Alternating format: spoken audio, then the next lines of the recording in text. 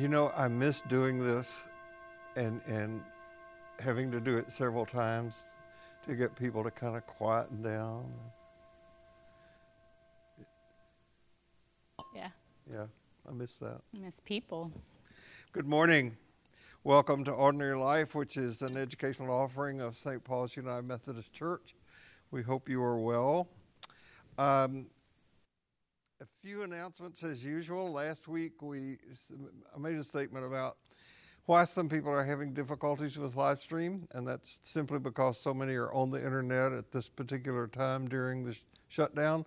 But the feedback we got last week was that there were no problems. So I hope that remains the case for you today.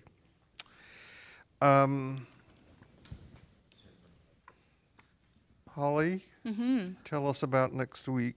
Okay, so this time next week, we'll be joined via Zoom by two folks, Cleve Tinsley, a friend of mine, and Natalie Negrete, who works here at St. Paul's with Vei Esperanza, to talk a little bit about how this time is affecting vulnerable populations.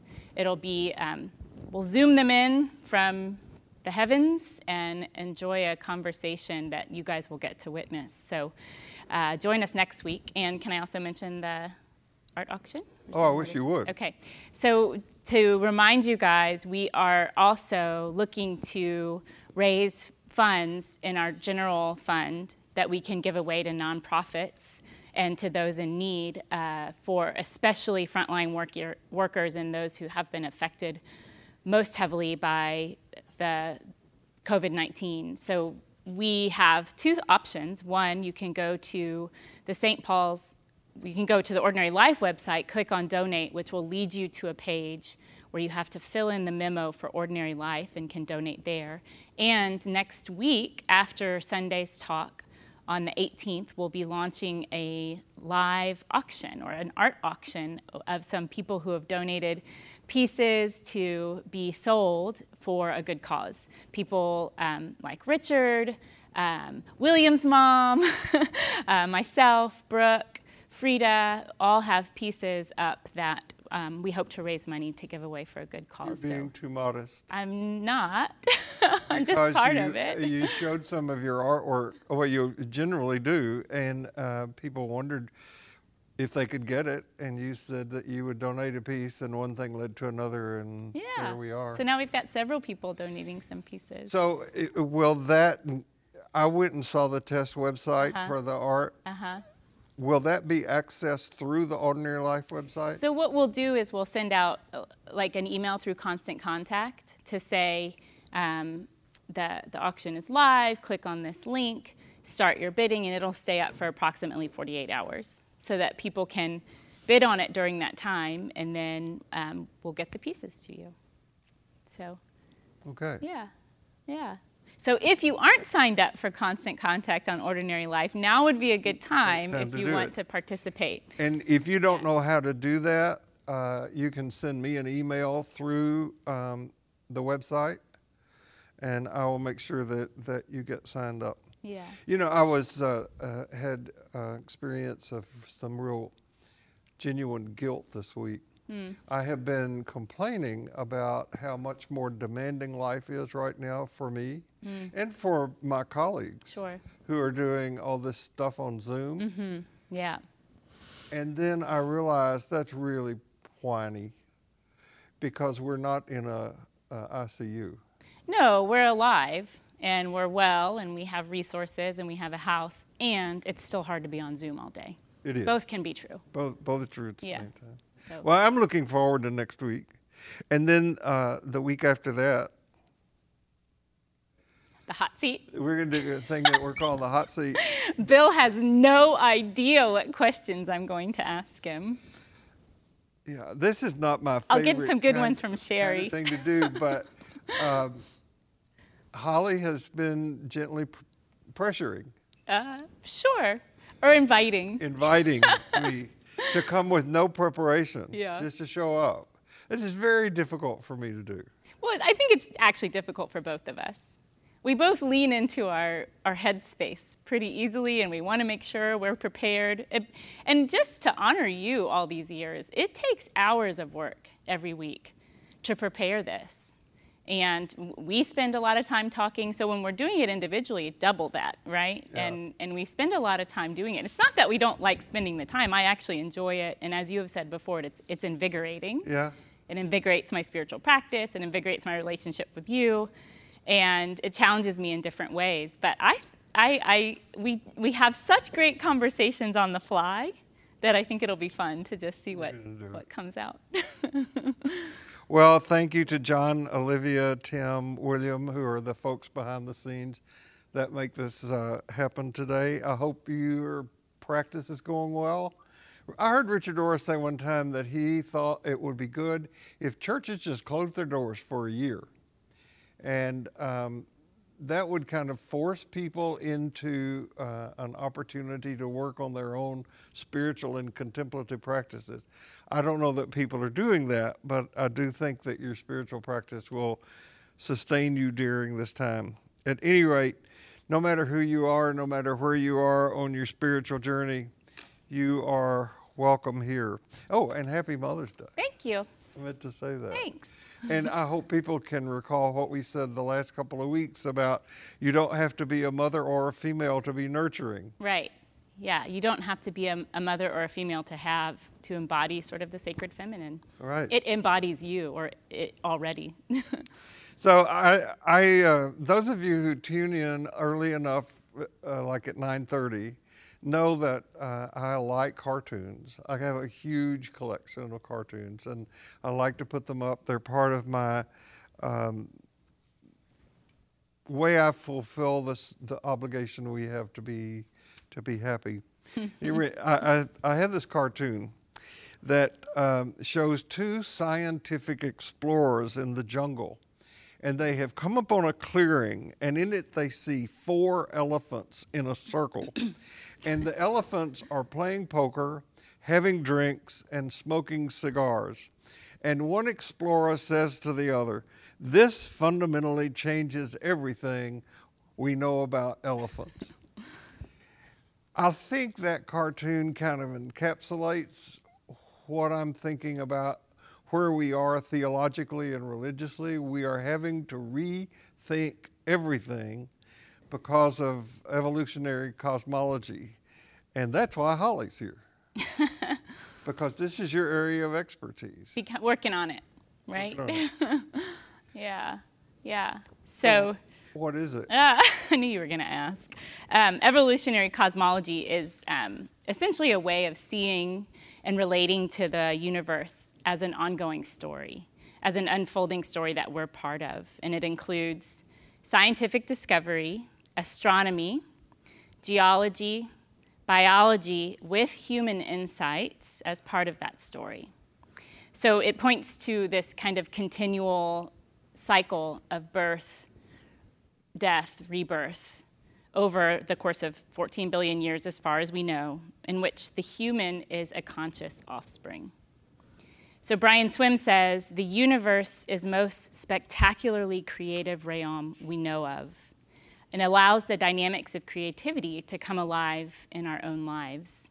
And a term that I think is original to Brian Swimme and Carolyn Cook at my school is autocosmology, which is, what is the role of the self? How does the individual experience the embedded nature of being in the cosmos? You know, about 2 years ago, I think it was 2018, I, under the influence of people like Ilia Delio and Michael Morwood, and by the way, we're putting back on the table the possibility of doing a webinar with Michael Morwood from Australia, and we'll keep you informed about that. It just won't be May 20th. It'll be probably beyond that. It will be beyond that, because we have a lot to make sure that we can make it work, and we'll have to live into the dynamic that webinars are probably not as satisfying as in-person kind of things. But I still would like for people to have an experience of Michael, because Ilia and Michael, Brian Swimme, whom you introduced me to, and others, got me to thinking, the original phrase, rethinking everything, I got from Morwood. Mm-hmm. And that means everything. Everything. In light of this that you see on the screen, Mm-hmm. we have to rethink our understanding of God, of prayer, of all of that. The way that the church thinks, the Christian church thinks that God only spoke during the last 2,000 years, and God's been speaking for Right. billions. Right. So I came up with this phrase to say that we're living our lives between the no longer and the not yet. I quoted you in one of my papers, You quoting me? mm-hmm, saying we're in between the no longer and the not yet. You get a PhD for sure. In fact, it's already pre-done. So one of the things that you see going on in our culture is that this very reality is just scaring the bejabbers out of a lot of people. And a lot of people want to go back to the way things were, which is not going to go happen. It's not the nature of time. It's not going to happen. And this sort of divisiveness is what really the cosmology is seeking to teach us to heal, that we're all one, which is kind of the thing that we're going to be talking about today. So the past few weeks, we have been shaping these talks in light of shadow aspects that have our culture in its grip, one of them patriarchy. And as my Jungian analyst said, we bring things out of the shadow so that we can be in charge of them rather than they being in charge of us. It's not like we get rid of these things because they're embedded in the DNA of our culture. Now, if you are a person who regularly attends Ordinary Life, either virtually or physically, you are aware that the Jesus agenda has been hijacked by right-wing political and religious movements. Instead of genuine patriotism, what's growing in this country is an exaltation of narrow-minded prejudice, racism, homophobia, and I'm wondering why our leaders don't call it out, why they don't call racism out. Why isn't racism, for example, a deal breaker? Maybe white nationalism has always lived just beneath the surface of our culture, but it seems in the last few years that it's really become much more explicit. It's been given permission to become so. We're in maybe a period of backlash, right? Of fear coming to the surface. So one of the documents that we are using, not the only one, to be sure, to base these talks on is a document that was published about 2 years ago around Lent time. It's signed by an impressive number of Christian leaders across the spectrum, Catholic, Protestant, African American, Asian, Latino, Caucasian, male, female. And we're going to talk today about the very first one of those things you see in the Reclaiming Jesus document. I'm going to read it. We believe each human being is made in God's images and likeness. Racial bigotry is a brutal denial of the image of God in some of the children of God. Therefore, we reject the resurgence of white nationalism and racism in our nation on many fronts, including the highest levels of political leadership. We reject white supremacy and commit ourselves to help dismantle the systems and structures that perpetuate white preference and advantage. Any doctrines or political strategies that use racist resentments, fears, or language must be named a public sin. Now, this is me speaking. I think the truest test of who your neighbor is shown in how you treat somebody who's different from you in whatever way. In 25 short years, America will be made up of a majority of minorities. And I'm wondering how white people are going to deal with it when we are no longer the majority. So, simply put, racism is disobedience to Jesus. We cannot remain blind to this. And I said to you, that as soon as I said that we were going to lose people, Right. that people were going to turn us off, that there are people in the Ordinary Life audience and elsewhere who say, I don't need to hear about this. I already know about this. I'm not racist. What am I supposed to do about this? Let's talk about something else. Yeah, I think it brings up, for sure, a lot of anxiety, some defensiveness, some pain too, because it is actually a big pain that I think we, and by we I mean Americans, have to really sit with, and it's a really uncomfortable truth to sit with. One of my podcasts that I often listen to is with a Buddhist psychologist, Tara Brach, and she has this really helpful process that she calls RAIN, and she uses it in almost any moment of trigger. And what she teaches is that RAIN is a process of recognizing, so noticing what is happening, noticing what's happening in the body or in the mind, allowing what is happening to just be as it is, and then investigating what's underneath it with a gentle, curious attention, and then nurturing what's there with care and love. And she has this kind of practice of putting her hand on her heart and saying, may this too serve awakening. I find that really helpful, and I think we can stay at any one of these at R, A, I, or N for however long we need to, because each one sort of successively invites the next layer of peeling back what is at the heart of my anxiety about this topic, or why am I triggered here? You know, this is also a central practice that Pema Chodron teaches. Ah, well, there you go. and the way that she talks about it is that you say to yourself and to your mind, just stay. Just stay. Just stay. Yeah. Don't run off. Just stay. Yeah. Whatever it is that you're with. Yeah. Just stay with stay. it. Don't judge it, but just keep it out there in front of you and just stay with it. And these things, these difficulty or the shadow, if you will, are our best teachers if we just stay. That's exactly right. Yeah. Yeah. Yeah. Yeah, the person who irritates you can be your best teacher at times. I love you, kids. Now, I know you and I have had kind of a disagreement about this use of the word colorblind. Maybe. Say more. What is the perceived disagreement? I think that I wanted to tell you where the origin of this came from.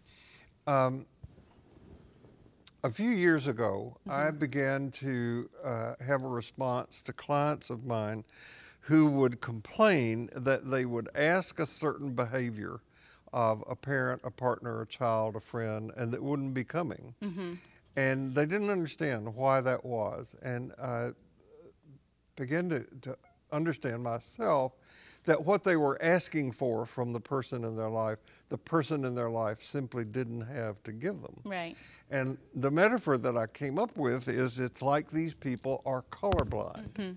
They cannot see what you want them to see. Right. And I don't know whether you remember this from grammar school, at least I was taught this. This is one of the, I cannot pronounce the name of the color charts that detect for color blindness, but what do you see? Me? A 71. Okay. Is that one of the options? Did I pass? I think you can see a 74 or 21. Oh, I see the 74 also. Yes. Yeah, it's either 74 or 21. Oh. So I shudder to look back in my growing up. I grew up in Tennessee, born back when there were dinosaurs. And we all the Jim Crow laws were in effect. We had separate water fountains, separate waiting rooms, separate accommodations, and I didn't see that. I mean, I began to see it as time passed. And one of the things I noticed, like in the dime store where I love to go hang out, is that the colored water fountain was cleaner than the white. Well, you know, I think a sentiment I sometimes hear from people who grew up in that era is We had our place and they had theirs, which is mostly what I have heard said mostly by white folks. And everyone sort of was fine. But my thought is, if you ask people who were oppressed, I think they would have said something very different. No, we're not fine. Well, they may not have felt free to say that. Right, right. So back in I think it was his Palm Sunday sermon, our senior minister here, Dr. Jeff McDonald, was talking about how from our vantage point, we can look back on the story of the crucifixion and can be very judgmental of the people who executed Jesus. Mm-hmm. And in that connection, Jeff brought up the fact that he had seen a historical piece where there were postcards of lynchings, where in the background, white men smoking cigars were laughing. Mm-hmm. They clearly were colorblind to murder taking place right in front of them. Right. And they had some way of seeing or processing that made it okay. Right. I mean, speaking of the RAIN process, just hearing that makes my heart beat a little bit faster, mm-hmm. right? Because these are these sort of cultural icons and pictures that exist and have existed for a long time in our culture. And I told you about going to the Equal Justice Initiative and seeing the enlarged postcard of the mother and son hanging from a bridge full of white folks looking on. And, you know, those images are in our psyche, and they're in the psyche of anyone who's ever spent any time in America, because it's part of our lineage, whether we turn to look at it or not. And I think one of the things that makes talking about this so hard is that none of us think we are racist. We don't participate, not all of us. Some of us actively choose to participate in groups that they are knowingly racist, but I would say that most of us don't. Most of us aren't members of the KKK, right? Or aren't pursuing an agenda of racial bigotry and segregation or Jim Crow. That's still alive in our country. I don't want to pretend that it's not, but it's not what we hear on the surface. So the question is, well, if I'm not racist, how can something exist with no actors, right? If there's no people acting as racist, how can this thing still be alive? But I think it will actually exist as long as we continue to minimize it or say, it's all better, it's fine, we're fine now. As long as we continue to minimize that it is still an issue, it will still exist. Do you think that things I read in the news or hear about called voter suppression are racist? Yes. Okay. Yeah, I do. You know, I think actually to acknowledge that it exists, I love Ta-Nehisi Coates' comparison to, he said in an interview with Krista Tippett, you know, black folks in America, we've known we've been in this cage. We've been in it for a long time. And white folks are just waking up to the fact that they're in the cage with us. And she was really like, but make it better. And he was like, just welcome to the cage until we can sort of, I can call you, you, and you can call me, me. We're going to stay in this cage until we can really see what we need to see. And if we can't see that, we're colorblind. Right. Okay. Yeah. So James Baldwin says, this is wonderful, because this is from 1961, that wrestling with these things is an act of love, and that love is growing up. So speaking of an adult faith, in wrestling with these difficult things, we're kind of growing up. Right? Mm-hmm. And I'm mostly a realist, and I'm more optimistic than I am pessimistic. But I believe that we really need to wrestle with these things in order to really live into our hopes and to see change happen in a real way. A man that I really respect, an older white man, not you, there are other older white men in my life, once said in a broad forum, racism is on its way out, sexism is on its way out, homophobia is on its way out. And I thought, oh my gosh, that's not right. And I texted another friend, a black man, and said, what do you make of this? And he had some choice words and said, that's asinine. He, as a black man, could feel the colorblindness of those words, whereas the person saying them was being effusive with hope. right? I asked Josh, who is probably one of the more optimistic people I know, I said, do you think hope is a privilege? And he said, no. He said, hope lies with the dispossessed. Hope stays alive in those who have known what it's like to not have it. And James, I love James Baldwin. I think he's such a wonderful cultural critic, a philosopher really, and such a keen eye for observing the American psyche. He wrote that something along the lines of Black Americans believe more strongly in the ideals of America than anyone.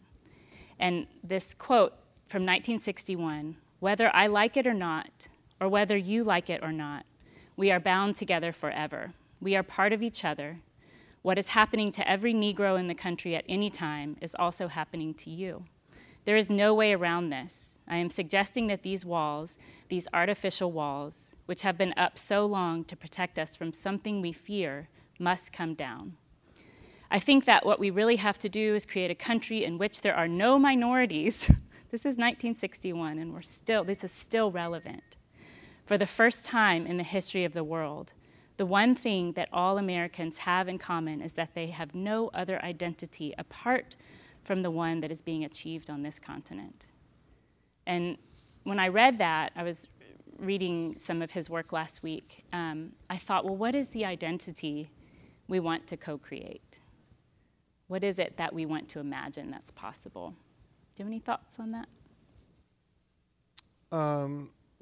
Well, I have a couple of responses. One is it's real clear why, when Jesus spoke about his vision of an empowering community, he spoke to the people who were at the bottom because they could get it. Mm-hmm.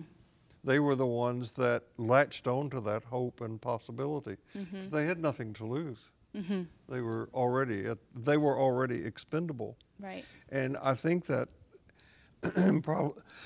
probably is why Christian spirituality got adapted the way that it did among slaves, to create a vision of hope and possibility of a future for them. Yeah, well, James Cone says that, right? Like, Jesus was for Blacks in America. Jesus was for Blackness. Jesus was for those who suffered. Right. And that is the religion that we have come to follow. And we've shaped it to fit our vision and more of power and individualism. And yet, there's that great line by Martin Luther King Jr. who said that the 11 o'clock hour on Sunday morning is the most segregated hour in America. Yeah, I would say in most places that's probably still true. Yeah. There's, so we were discussing kind of what's in our psyches as we sit here today, what sort of informed some of our upbringings, right? When I was little, I had this Uncle Remus record that I listened to. I probably listened to that record every day. So much so that it probably wore down to nothing but static at some point. And I thought Uncle Remus was a real person and telling his stories. But Uncle Remus is, a fictional character created by a white author in the early 1900s, a little boy who was an apprentice to a plantation owner. So he himself was learning how to work on a plantation. Mm-hmm. But as a little white boy, he had the privilege to run around the plantation. And he sat in the slave cabins and listened to old stories, which have roots in African folklore tradition and have animals as characters, and animals have personalities. There's Brer Fox, who's wily. There's Brer Rabbit, who's tricky. There's Brer Bear, and there's Uncle Remus, who kind of tells the stories of all of these characters. Tar Baby. Yeah. And I think, on the one hand, we think, oh, well, these are just folklore. They lift up a folklore from Africa and from the Black American slave. But on the other hand, they were appropriated by a white man who made them his and then profited from them. These were, along with Mark Twain's writing, the most popular books in the time. Did you see Song of the South? Yes, a long time ago, when I was a kid. Yeah. I remember when it came out. Yeah. And you couldn't barely get in the theater. Yeah. It was so popular. Yeah. So, Before I was 6 years old, I'm blessed or cursed with a memory that I can remember things from when I was 2. I know this is before I was 6 years old because it was before we moved from Portland, Tennessee to Columbia, Tennessee. One of my favorite books was Little Black Sambo. I love that book. And you know the story. Little Black Sambo has been given by his parents, whose mother is Black Mumbo and his father is Black Jumbo, this wonderful outfit of new shoes, colorful pants, colorful top, colorful umbrella. And he is chased by these tigers. And in order to get the tigers to leave him alone, he takes off all his clothes, piece at a time, and gives them to the tigers. And then the tigers get in a fight with each other about who's going to get the clothes. Yeah. And they chase each other around this tree, and they chase each other so fast that they turn into butter. And so Little Black Sambo retrieves his clothes and collects the butter and takes it home to his mother, who makes pancakes for him. I love that story. yeah. I mean, you know, I think on the one hand, I was asking Josh also, did you listen to Uncle Remus? And he was like, yeah. You know, and we just kind of both had this realization that what stories like this do, even if the intent, we don't know their intent. We can't speculate. You can read things that say the intent was not to be racist, but the impact is that it preserved a certain kind of caricature and a certain kind of stereotype that persisted and in many ways still persists, right? This sort of one-dimensional idea of blackness. And for Uncle Remus, it was either that sort of like trickster slave trying to run away or the happy jolly, right? And that's just so flat. What I read on Wikipedia about the story Little Black Sambo, it was written by a woman who actually, the story originally was written about a child in India. I read that too. And it became so popular, it's still very popular in China and has no racial tones there whatsoever, according to the Wikipedia. It's a very homogenous culture too. Yeah. In other words, it doesn't have a culturally diverse. I have a friend who said that one of the brands of toothpaste in China it looks like the mouth of a little black Sambo with big white teeth, and like that's like the most common toothpaste in China. And she said until I got to America, because she was Chinese born, she didn't realize the implications of that. She had no context for what that meant. What happened with the story is that it was so popular that people ripped it off. They republished it with cartoons or illustrations that were stereotypes of black people. And then soon, Sambo, Jumbo, and Mumbo became pejorative terms for African American people. So it was appropriated by white people to use as a racial slur. Yeah. And it was a children's story. It's what I grew up with. Right. So when we grow up with these in our backgrounds, we too are affected by the implied messages, right? The implications. So, and when we talk about sort of peeling back these layers, those are the kinds of things we have to look at. What was my first lesson about me as a white person or Little Black Sambo as a black boy, right? We have to go that far back to sort of peel back our layers. Well, you asked me a question when we were working on this week about my own racial awakening or becoming aware of my own color blindness. And I'm not sure. I grew up in a family that was very loving and all that sort of stuff, and I'm very grateful. But my parents were both extremely racist beings.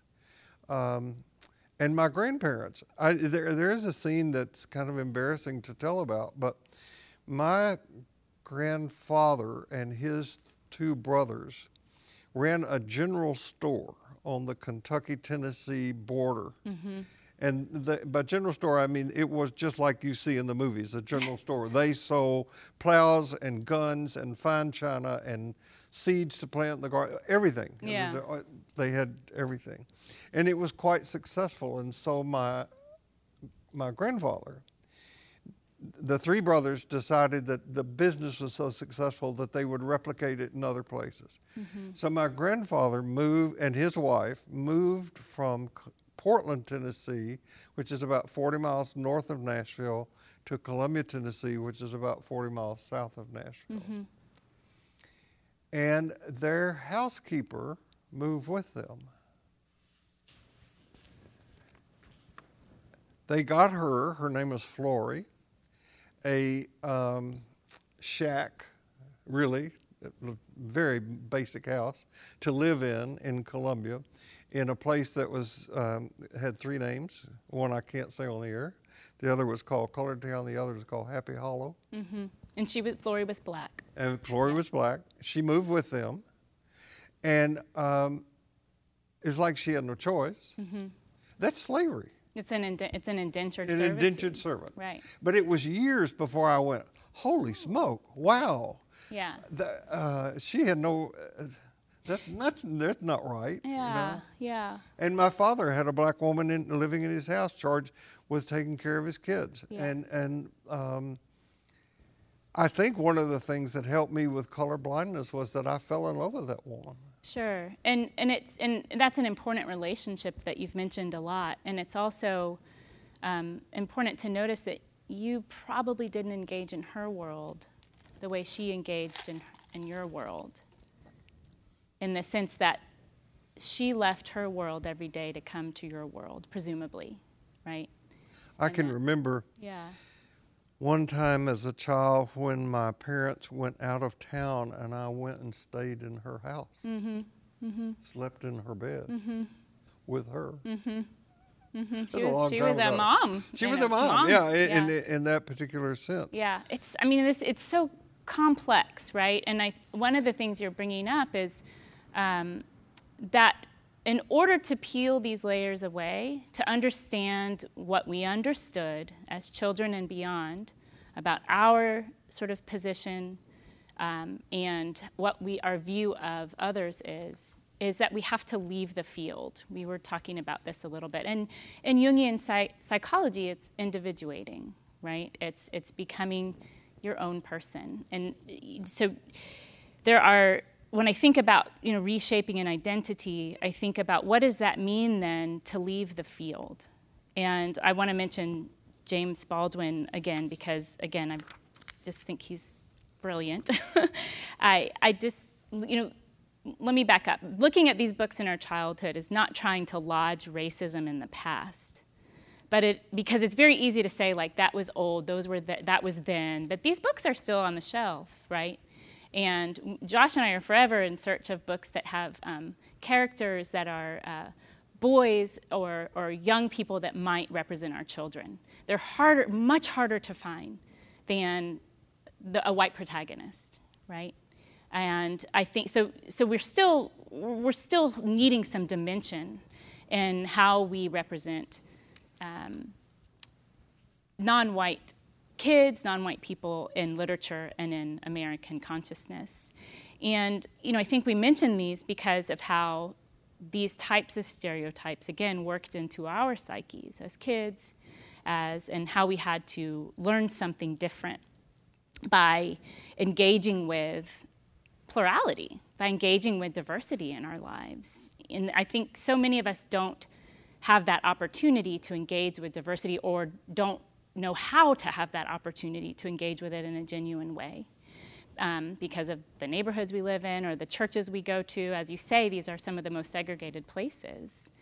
And so how do we do this? And I think, some of it is by reading, some of it is by engaging critically with cultural affects, engaging critically with our own imaginations and with our own sort of shadow. And, it's true on one hand that some things have gotten better, so to speak. I hear that a lot, but things have gotten so much better. Interracial marriage is legal. It was legal only about 10 years before I was born. and we ended legal segregation. We passed civil rights laws. But all of these things are still having to be fought for, you know? And with these forward steps, people are still mistreated and murdered just because of their race. Or they're kept away just because of their race. And I think to me that means that, so maybe we've put some things in place to help us change, but it's our hearts and minds that still need work. So James Baldwin, again, I'm going to bring him back to the field. He was so brilliant. He wrote not only from the perspective of a black man, but also from the perspective of a gay man. And he was, this social critic who leans into a lot of philosophy and a lot of theory. And one of the favorite essays I've read recently is Going to Meet the Man. And it's about we see this white person. We see it travel through time from his life as a little kid to his life as an adult. And he's a little white boy growing up in the South who is sort of caught up in the fervor of that day in the early 1900s. And he looks to, of course, who he has around him for how he should feel, how he should respond.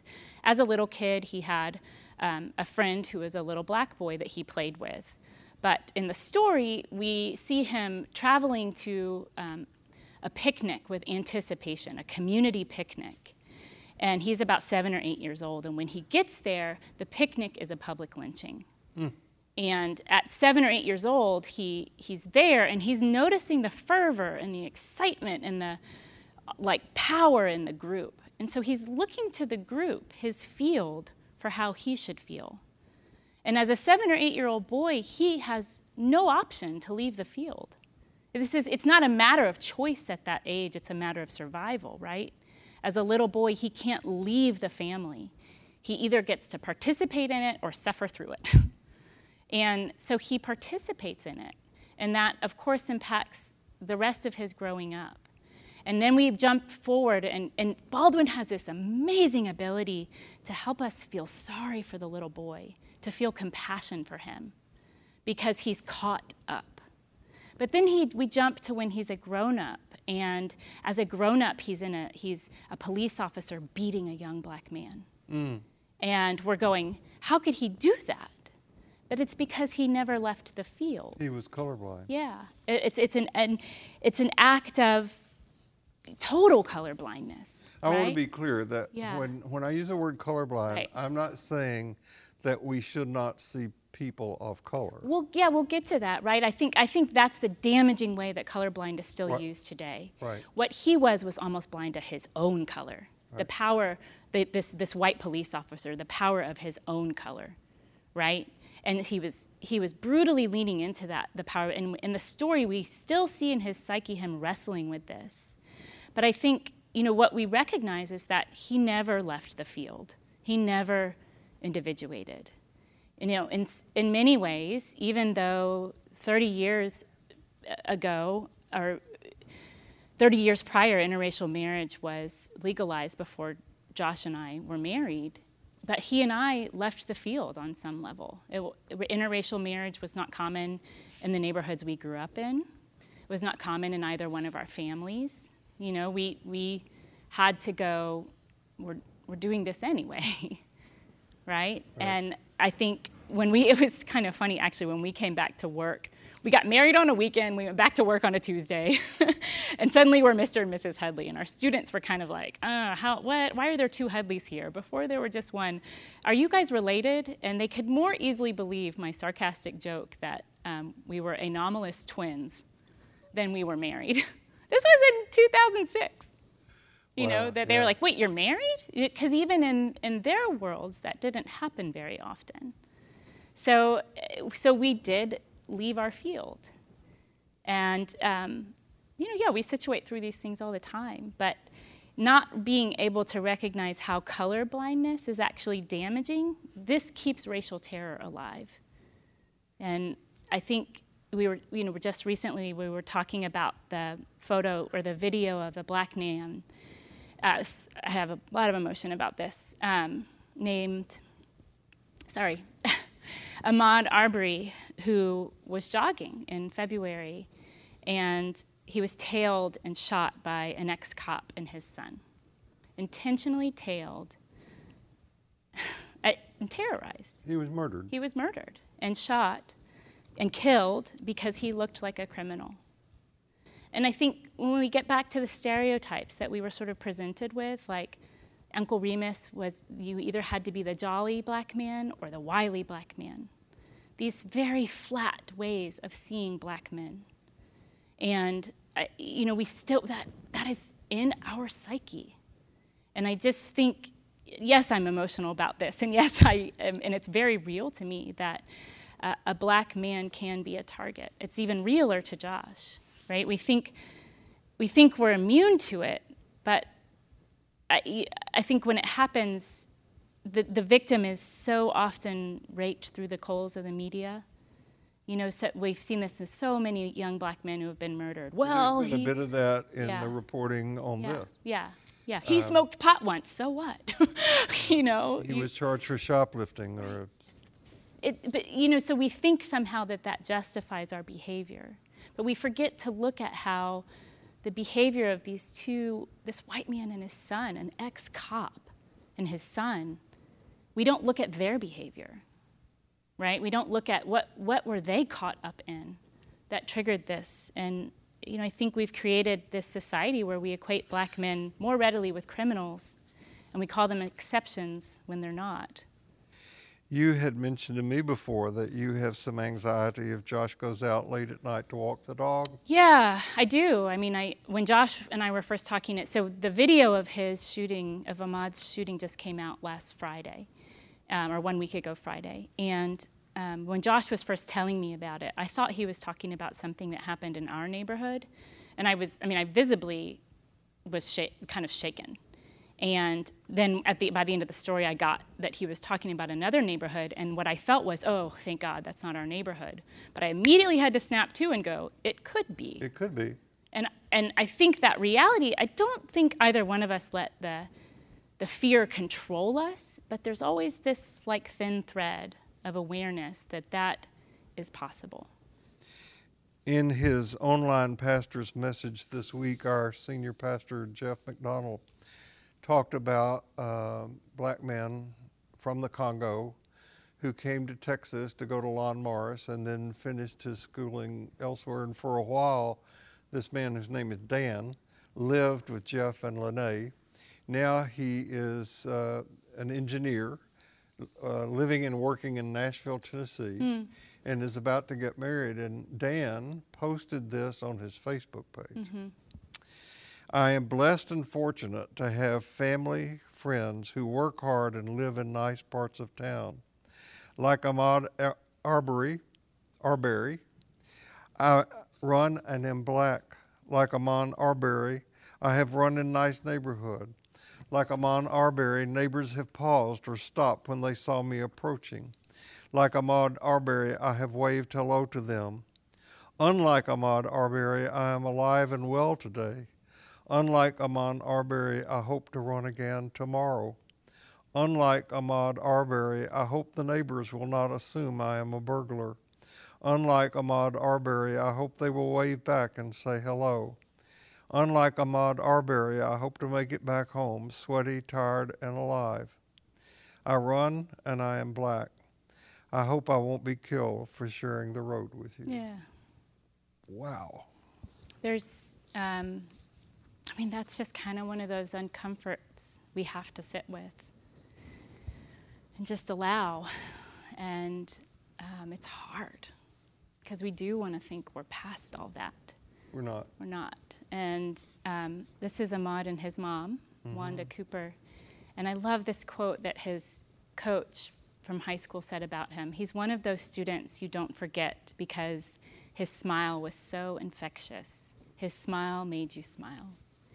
And, a lot of times with really good intent, I hear people, I'm just going to say mostly white people say, when I bring these things up as we've got a sort of cultural problem we need to bring up, sometimes when we bring it up in a majority white audience, sometimes the response is, I'm so sorry you have to deal with that. And I know the intent is good, right? I'm I'm sorry this is an issue that you have to talk about with your sons. But I think we have to learn to see it as all of our issue, our collective issue. I'm sorry, this is an issue we have to deal with. Right. What can we do to deal with this issue? Not just me and Josh as parents of brown boys, not just Josh as a black man, but all of us. And I would even say most especially white America, right?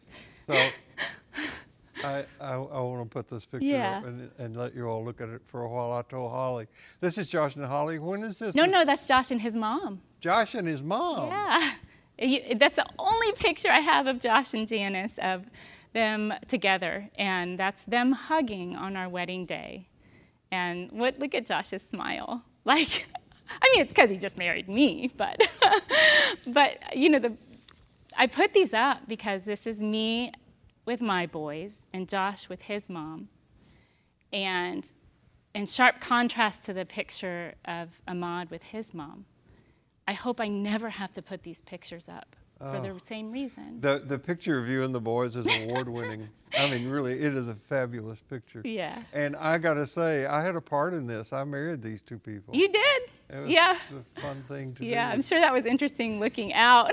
So let me say, I got on the internet, some time ago when we were first doing this series, and I could see kind of where we were headed. Mm-hmm. And some Google search led me to 18 books every white American needs to read about racism. And I'm pleased to say, I think I've read them all. That's good. And they're hard. Mm-hmm. They're hard to read. Yep. And when somebody says, okay, what can I do about this?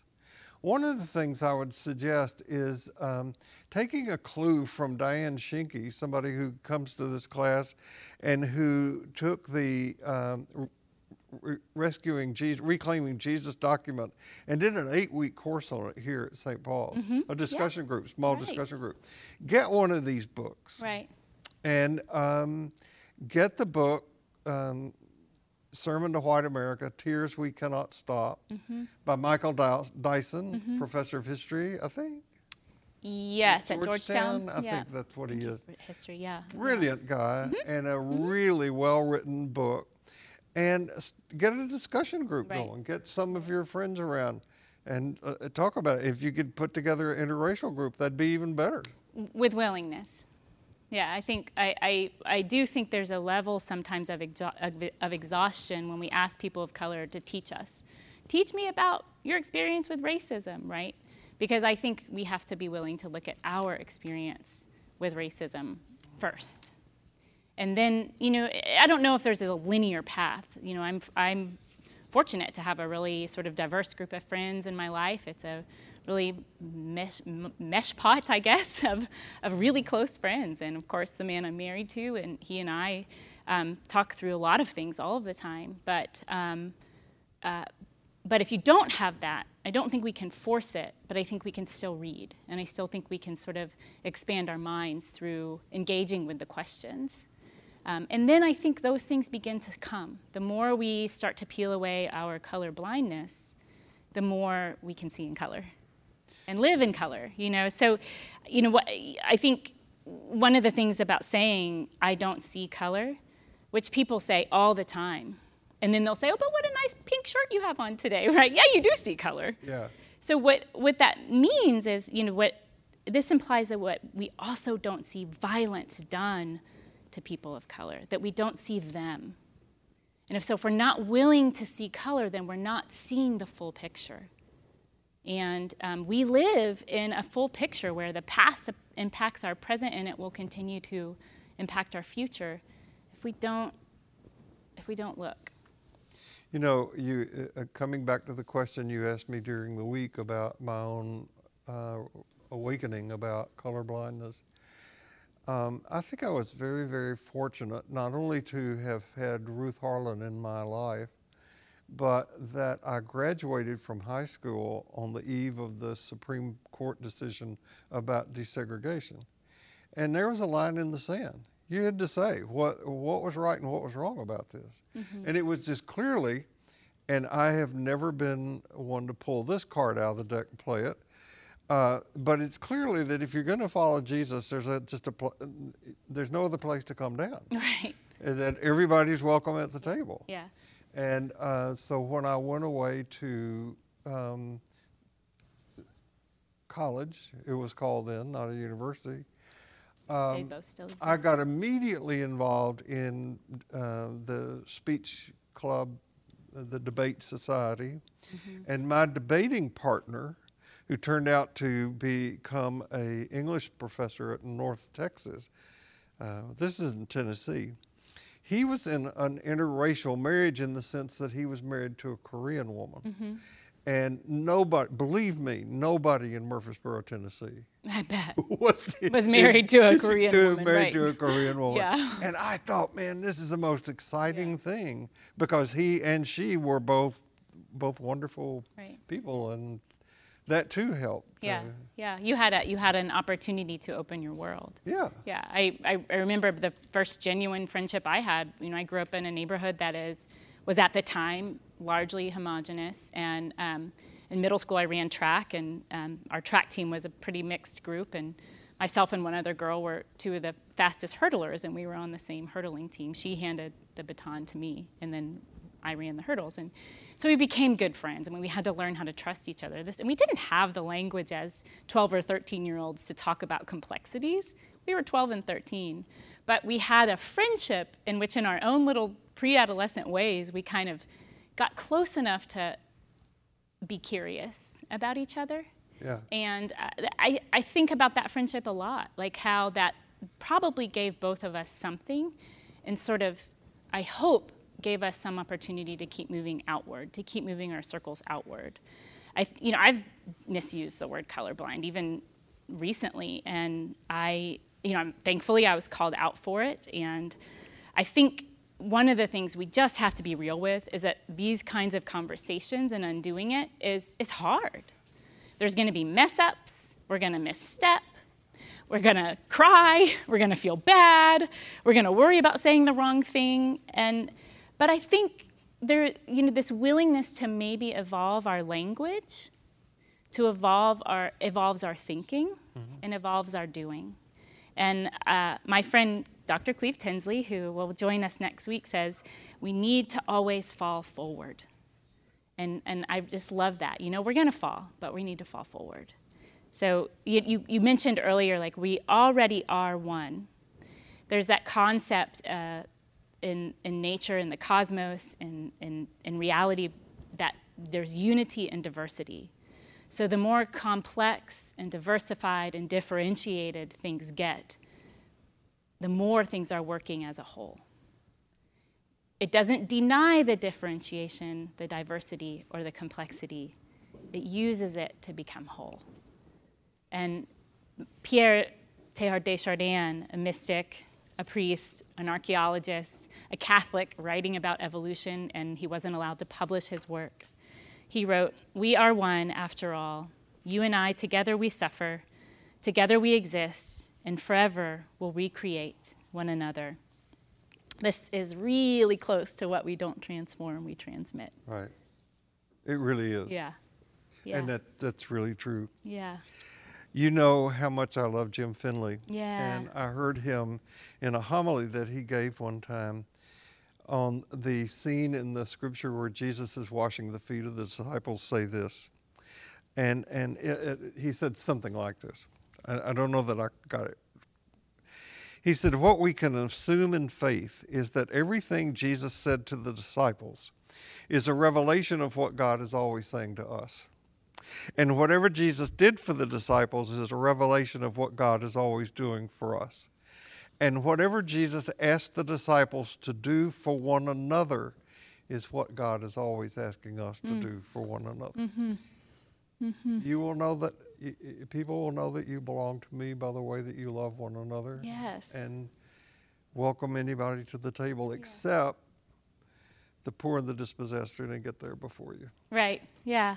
And, if we don't engage with that, we're left spiritually bereft. Right. If we don't see the wholeness of everyone, and if we can't sort of sit in the cage and soften our gaze toward one another, we're both left spiritually bereft. Yeah. So if it's okay with you, I want to close with a poem Yeah. from Our favorite poet. our favorite poet, Hafiz. Yeah. I again publicly thank Christian Afonso for gifting Sherry and me with these wonderful Hafiz collections. Yeah. And we read them in the morning. You know, our desire, what we've been talking about, is to open ourselves to a different kind of future. Open ourselves to the divine presence Yeah. will make that future a possibility. And Hafiz captures it in this poem. And the divine presence, we open ourselves to one another. Yeah. Yeah. Just need to say that. Well, Yeah. what the spiritual truth is that when we see the God in each other, Yes. that solves the problem. Yeah. I'm convinced this is the secret of Jesus' healing ministry, is that he saw through whatever a person thought defined them to the real essence. The nugget of the nugget of the nugget. Yeah, and said, when you have faith in what I see in you, You too. you'll experience the wholeness. You too will be amazed. Yes, amazed. Yeah. Right, enchanted Yes. and amazed. Yeah. I love those two words. Yeah. It used to be that when I would wake in the morning, I could say with confidence, what am I going to do? Mm-hmm. That was before the seed cracked open. Now Hafiz is certain. There are two of us housed in this body, doing the shopping together in the market, tickling each other while fixing the evening's food. Now when I awake, all the instruments play the same music. God, what love mischief can we do for the world today? I love that. Thanks. That was beautiful. Love that. Yeah. Okay, remember that next week we're going to try something really different by having Cleve and Natalie here. Here. I don't know the technical aspect of how that's going to work Working it out. but we'll take care of it. Yeah. Remember, no matter where you go this week, no matter what happens, remember this: you carry precious cargo, so watch your step, and we'll see you here next Sunday. Thanks. Okay.